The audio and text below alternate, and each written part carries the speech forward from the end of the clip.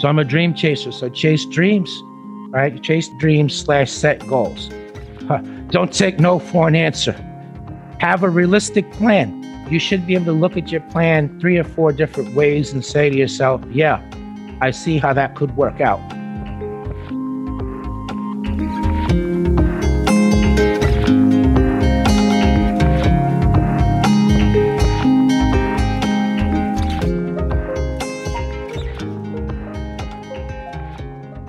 Hello, everybody, and welcome to this week's episode of Goals Do Come True with me, Doug Bennett. And today, I am absolutely honoured to have Jeff Deskovic on board.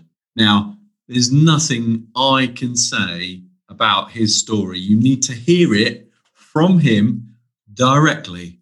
So, Jeff, background. Goals Do Come True is the podcast. Slide it in if you can, obviously, but it's over to you. You've got an amazing story, and I think, my listeners need to hear it. Absolutely. 100% goals do come true. And that theme is going to pop up several times in the course of the podcast. And I'm going to share like a how-to, which is generic, which everybody can apply to their own life. And I have a special formula that I applied to myself in terms of making a difference in the world that, again, will go beyond my story. And I hope that at least some people will take and apply to themselves. So I'm going to do this in the reverse. My initial goal, which I set out, was that I would get free from being wrongfully imprisoned. That's right. You heard it right. I was imprisoned for 16 years. I got arrested when I was 16. I was wrongfully convicted of a murder and rape, which I did not commit, despite a negative DNA test result. Wrongful conviction was caused by a coerced false confession, prosecutorial misconduct, fraud by the medical examiner, terrible public defender. I lost 7 appeals. I got turned down for parole.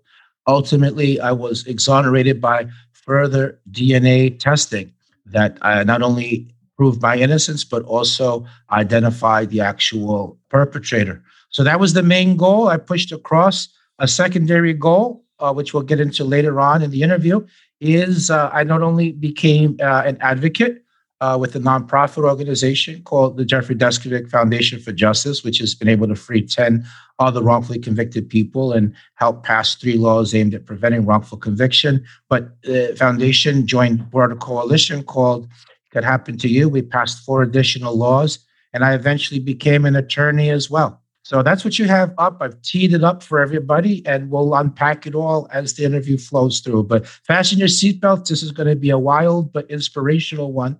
And as I said, I pride myself on being able to give interviews, not just to share my story, which is important. It illuminates the issue and increases the profile of the organization. But most importantly, I'm going to leave you with some tools that you, being the listeners, that you can apply to yourselves.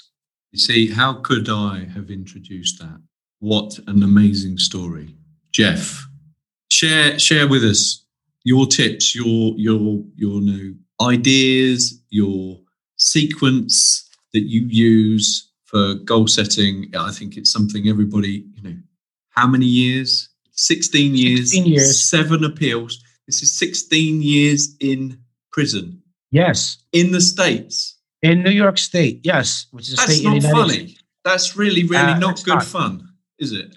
No, not at all. And then it was from age 17 to 32. So my formative years, and I had been charged as an adult and therefore sentenced as an adult and therefore sent to an adult maximum security prison. Crazy stuff. There's some unpicking to be done there. Jeff, it's all yours, mate. It's all yours. All right. So let me start out, give like a short overview of the case itself, and then we'll translate from there. We'll transition rather into the, accomplishing goals and all the tips and everything. So the year was 1990. The location was Peekskill, which was a suburb, a city within Westchester County, New York. So think middle class, think ethnically diverse. There was a murder and rape of a classmate who was in 2 of my classes as a freshman, 1 as a sophomore. I knew her name. She knew mine. That was really the extent of it. We were not even really on a high-buy basis. And there hadn't been a murder there in maybe 20 years. So it created a big atmosphere of fear and rumor and paranoia and public pressure on the police to solve the crime. I got on the police radar because while after school, I was kind of the life of the party, one of the main two kids that, whatever I would suggest and to the kids in the apartment complex in nearby areas that we would do, whether it's riding bikes or play Monopoly or play basketball or swim or any number of regular, teenage things to do. That was not my position in life in high school, where everybody was a little older than me because I had skipped a grade early on. And so they were into really drinking beers and parties and chasing girls. And that wasn't what I was into. And so I therefore was on the fringes of the society in the high school. And so when the police spoke to many of the students from the high school, some of them told the police they might want to speak to me because I was quiet and to myself. And so that put me on the police radar. Another factor that put me on their radar is they thought that it was suspicious that I was overly upset at the victim having been murdered. I mean, I was a sensitive teenager. This was my first brush with death. And for me to be really upset over the death of this almost stranger was suspicious to the police. Although in the broader context, it affected many people in the city to the point that mental health counseling free was offered for anybody. Then they did a psychological profile. They got one from the Manhattan Police Department, which is more experienced in homicides, and it purported to have the psychological characteristics of the actual perpetrator, and I had the misfortune of matching that. A couple of other background things to know. So I came from a single-parent household. My father was never involved in my life in any aspect. And so that intersected with the good cop, bad cop routine where one officer is more aggressive, the other pretends to be your friend. I began to look up to the officer pretending to be my friend as a father figure. And another factor is that before I was a teenager, the career I fantasized about having when I grew up was actually to be a cop. And so that intersected also the good cop, bad cop routine, but also that half the time the police would speak to me over 6 weeks, half the time they speak to me, it would be like if I'm a suspect, and when they would push too hard and I would become frightened to want to get away from them, they would switch it up. And Jeff is this junior detective helper theme was what they pushed. So that, along with my age being 16, was how they pulled the wool over my eyes. So eventually they got me to agree to take a lie detector test. So the next day, instead of going to high school, I went to the police station for the test. My mother and grandmother thought I was in school, so they didn't call around looking for me. They drove me 40 minutes away by car to a town of Brewster, which was in another county. That meant I couldn't leave on my own. I was dependent upon the police. I didn't have an attorney present. They didn't give me anything to eat. They gave me a brochure that explained the polygraph, but it had a lot of big words in it that I didn't understand. But then I figured, well, I'm there to help the police, so what does it matter? Let's just get on with it. The polygraphist himself, Daniel Stevens, was a Putnam County Sheriff's investigator, and he was dressed like a civilian. So he never identified himself as a cop. He never read me my rights. They put me in a small room, gave me countless cups of coffee, and then he attached me to the polygraph, and he launched into his third-degree tactics. So he raised his voice at me. He invaded my personal space. He kept asking me the same questions over and over again. And he kept that up for 6.5 to 7 hours. Towards the end, he made a statement. He said, "What do you mean you didn't do it? You just told me through the test result that you did. We just want you to verbally confirm it."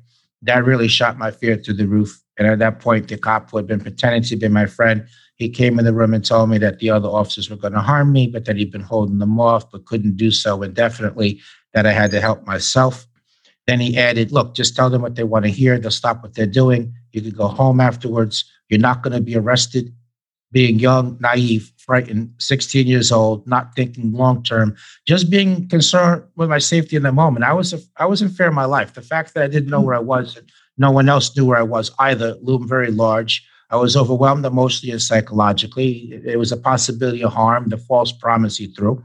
And I made a decision to make up a story based on the information he had given me in the course of the interrogation that day and in the 6 weeks run up to it. By the time everything was said and done, I had collapsed on the floor in a fetal position, crying uncontrollably. Obviously, I was arrested. DNA test result came in from the FBI lab before the trial, showed that semen in the victim didn't match me. But then the prosecutor got the medical examiner to commit fraud, and he falsely claimed that he forgot to document medical evidence that he said showed the victim had been promiscuous. So in order to wrongfully convict me, they were willing to trash her reputation. Her family was not coming to court, so they didn't know what was being said about her in court. They named another youth by name they claimed had slept with her, but they never performed the DNA test result in order to prove that.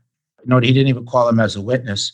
At the same time, the public defender I had essentially did not defend me. He didn't call my alibi as a witness. He never tried to discredit the medical examiner. He never explained to the jury significance of DNA not matching me. He never used that to argue that it proved the confession was coerced or false. When it came to the confession, it wasn't videotaped or audio taped. There was no signed confession. So when the cops came to court, they left the threat and false promise, which were illegal to do. They left that out of their story. So really, they committed another crime on top of that, perjury. And my lawyer would not allow me to testify. Sometimes he argued to the jury the confession never happened. At other times, he argued it happened, but it was forced. At still other times, he was arguing that it happened, but it was false. So by taking this scattershot approach, he had to have blown his own. He must have been standing there looking at somebody who was willing to say anything. And the end result of everything was I was wrongfully convicted. I was given a 15 to life sentence. And as I mentioned, I was sent to a maximum security prison where, I lost 7 appeals. I did 15 years. I went to the parole board. I got turned down for parole because I maintained my innocence and rather than express a remorse and take responsibility. Ultimately, I was cleared through further DNA testing through the DNA data bank, which not only reaffirmed my innocence, but it identified the actual perpetrator whose DNA was in the data bank because left free while I was doing time for his crime, he killed a second victim who was a school teacher and had 2 children. So on September 22nd, 2006, my conviction was overturned and I was released. I went back to court November 2nd, 2006, at which point all the charges against me were dismissed on actual innocence grounds. And he was actually arrested and pled guilty and was sentenced for the crime.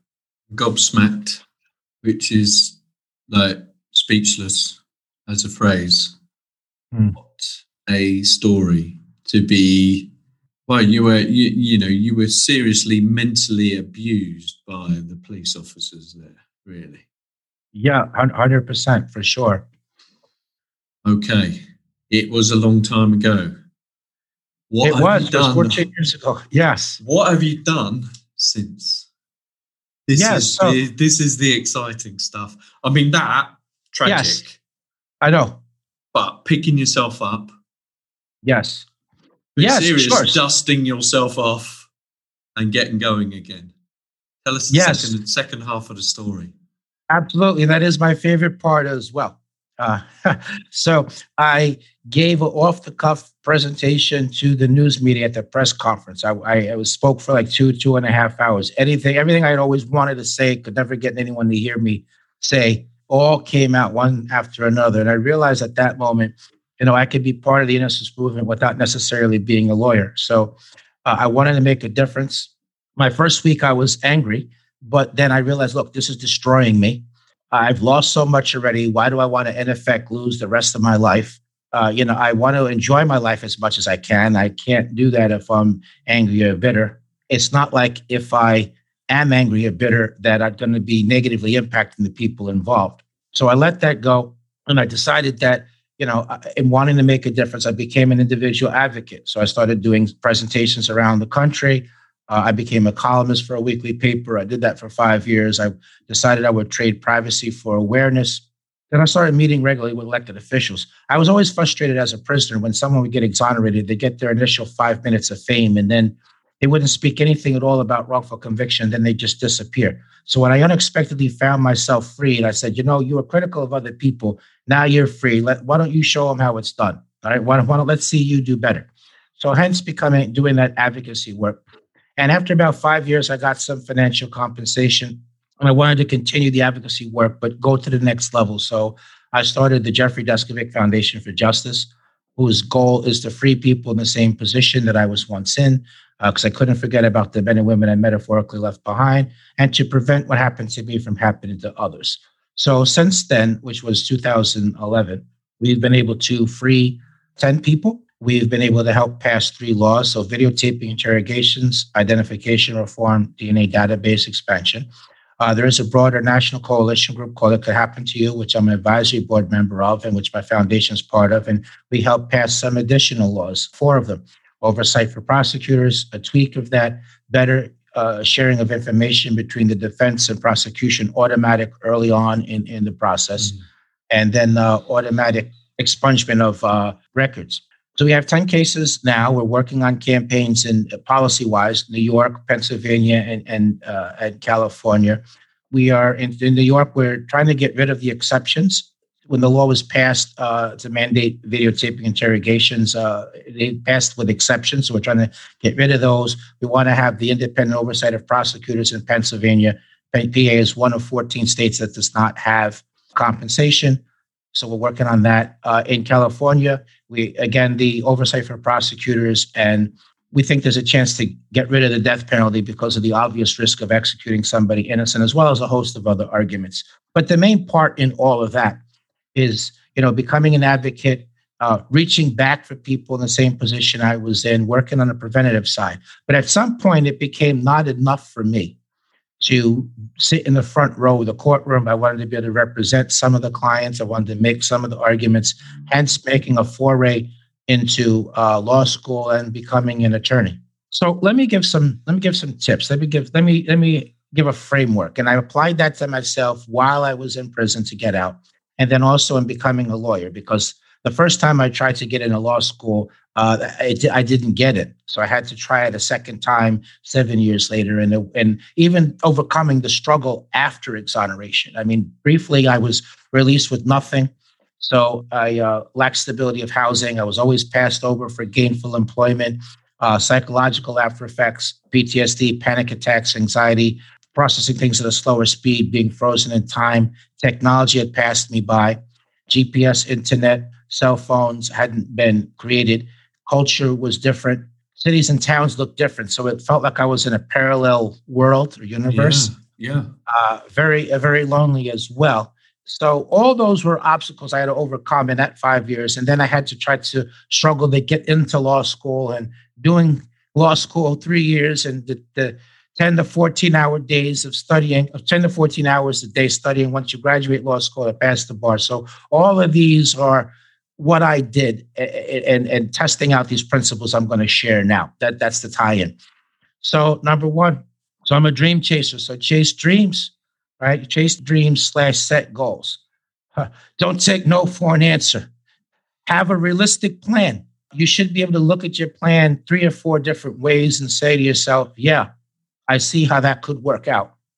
Next thing, remember the plan, the goal is the goal. The plan's not the goal. So you have to be flexible enough. So along the way, while you're executing your plan, if a different door opens or you get one obstacle or another, and you have to go around the mountain that pass rather than go straight, be flexible enough to do that. There are no reasons why you can't do something. There might be reasons why it's more difficult. I was competing in law school against people half my age and less that went to Ivy League schools while advocating, full time as well. So it was harder for me, but that just meant it was harder, not impossible. Don't be afraid to work hard. Okay. If you want something bad enough and you work hard enough, you leave it all out. To use a sports metaphor, leave it all out on the field. And no matter what, don't give up. And whenever at any of those 3 junctures we're talking about, in prison, 5 years difficulty without compensation, and law school related endeavors, whenever I reached the point that I couldn't go on anymore, and I reached that point more than a few times, I said to myself, maybe this is the key moment right here, right now. Maybe I'm about to have a breakthrough, but because I quit, it's not going to happen. So you know what? I'm going to, even though I can't go on anymore, I'm going to do it anyway, just to see what happens on the other end. And so I told myself that, and I applied that to myself, and I was able to overcome. Simple steps, but they take resilience. They take commitment. They take hard work, but you just keep going and don't give in. Very important. Don't give in. And break things into manageable chunks too. If it's too big if you can't eat the whole elephant at once, Do it one chunk at a time. one chunk at a time. Look, let's just get you through this one part. Okay, then we'll figure everything else out after. Let's just get you through this one part. And the key in that is you'll feel better. You'll feel different when you see some forward progress that will help your morale and mental so much. And I know for sure that the lessons in my journey in becoming an advocate and recognized expert in justice reform, wrongful conviction, all the things I've done, I know that applies to far more than people wrongfully imprisoned. So I know that would apply, for example, someone who's a victim of domestic abuse. It would apply to somebody who's been sexually assaulted, somebody homeless, somebody that has had some sort of debilitating illness. So you're going to apply the principles I've shared. You're going to not give up. You're going to make it through the other side. You will make it. And then once you do, you're going to reach back and help somebody else that's in that same position. And then do some work on the preventative side as well. It's going to be healing for you. It's going to be cathartic. It's going to make the world a better place. You'll take some solace in your suffering that you left the place a little bit better than you found it. So all of those, and you're going to make a difference in someone's life. And that really that means so much. That creates a lot of meaning. And, most people, we need to make our suffering count for something, and we can in that way. But the road is hard, it's long, but it's very doable. You face fears and you get outside your comfort zone, but you practice and you keep going over, you don't quit no matter what, but you can do it.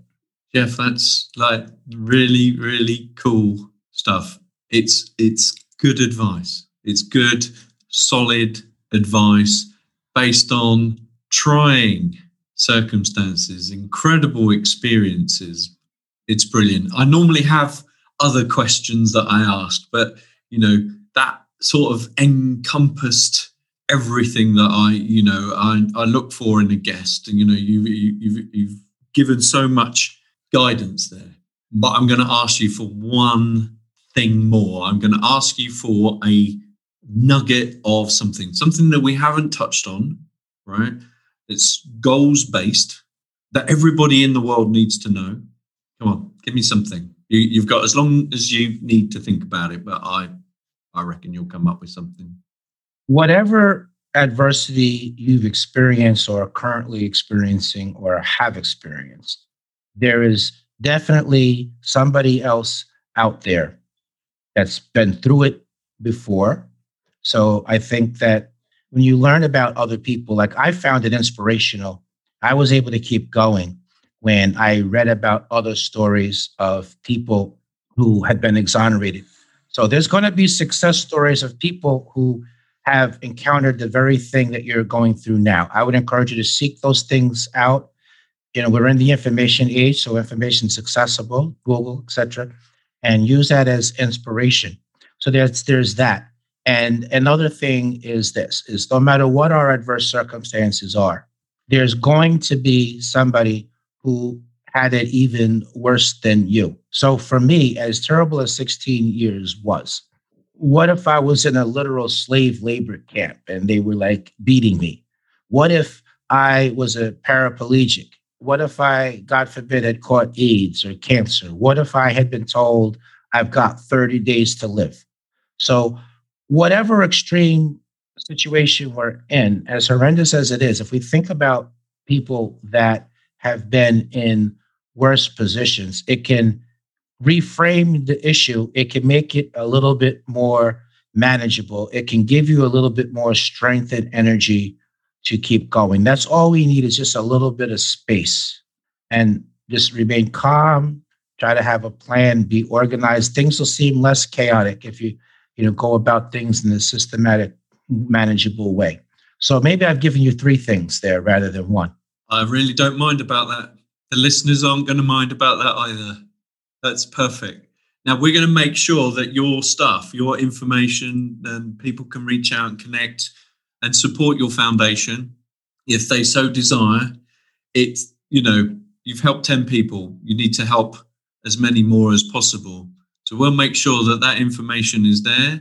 I've noticed that Amazon, if you use Smile Amazon, you can make your donations without affecting your lifestyle. But, just a little bit of something. If anybody wants to chip in and help, that would be great. The Amazon Prime. So if you register the Jeffrey Deskovic Foundation on Amazon Prime, whatever you make a purchase, Amazon will donate a small portion to us without it increasing your bill.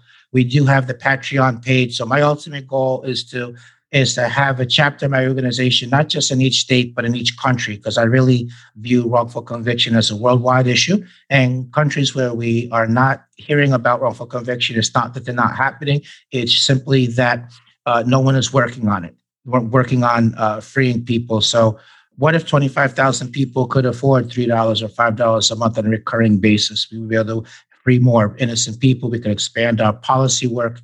As you mentioned, I do speaking engagements. It's not just national, international as well. So if there's any place that might be interested in that, please connect me to them. And look, keep up with me. I'm on Facebook. I have the public figure page, Instagram as well. The foundation's website, www.deskovic.org. There's an email form there. You can email me through that as well. And listen, appreciate the small things. I love the fresh air. I like feeling the sunlight on my face. I bet. I appreciate freedom of movement. Look, just the ability to control the electricity in my house. So, these are small things. And if you get a chance, I love experiencing the world. So I do that. I like new experiences. I like trying new things. If you get a chance to go somewhere unusual or try something, do something, things you have no interest in, just do it just once. I like sampling new food. I like going to new places. So even if you got to walk, if you got to take a bus ride, it doesn't have to be a plane ride around the world. Do that if you can, but if you can't, do whatever's within your ability. But in that way, experience the world. And I do that, and I find that it brings a lot of joy to me. I like experiencing the world in that way. So I would like to share that as well.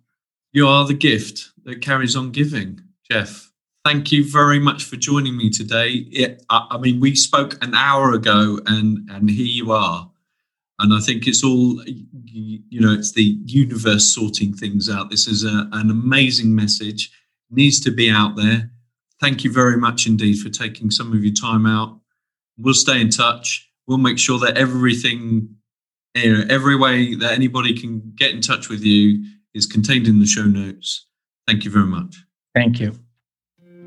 Thanks for listening. Don't forget to review and subscribe on Apple, Google or Spotify. I'd love to hear about your goals. You can share them with me at dougbennett.co.uk.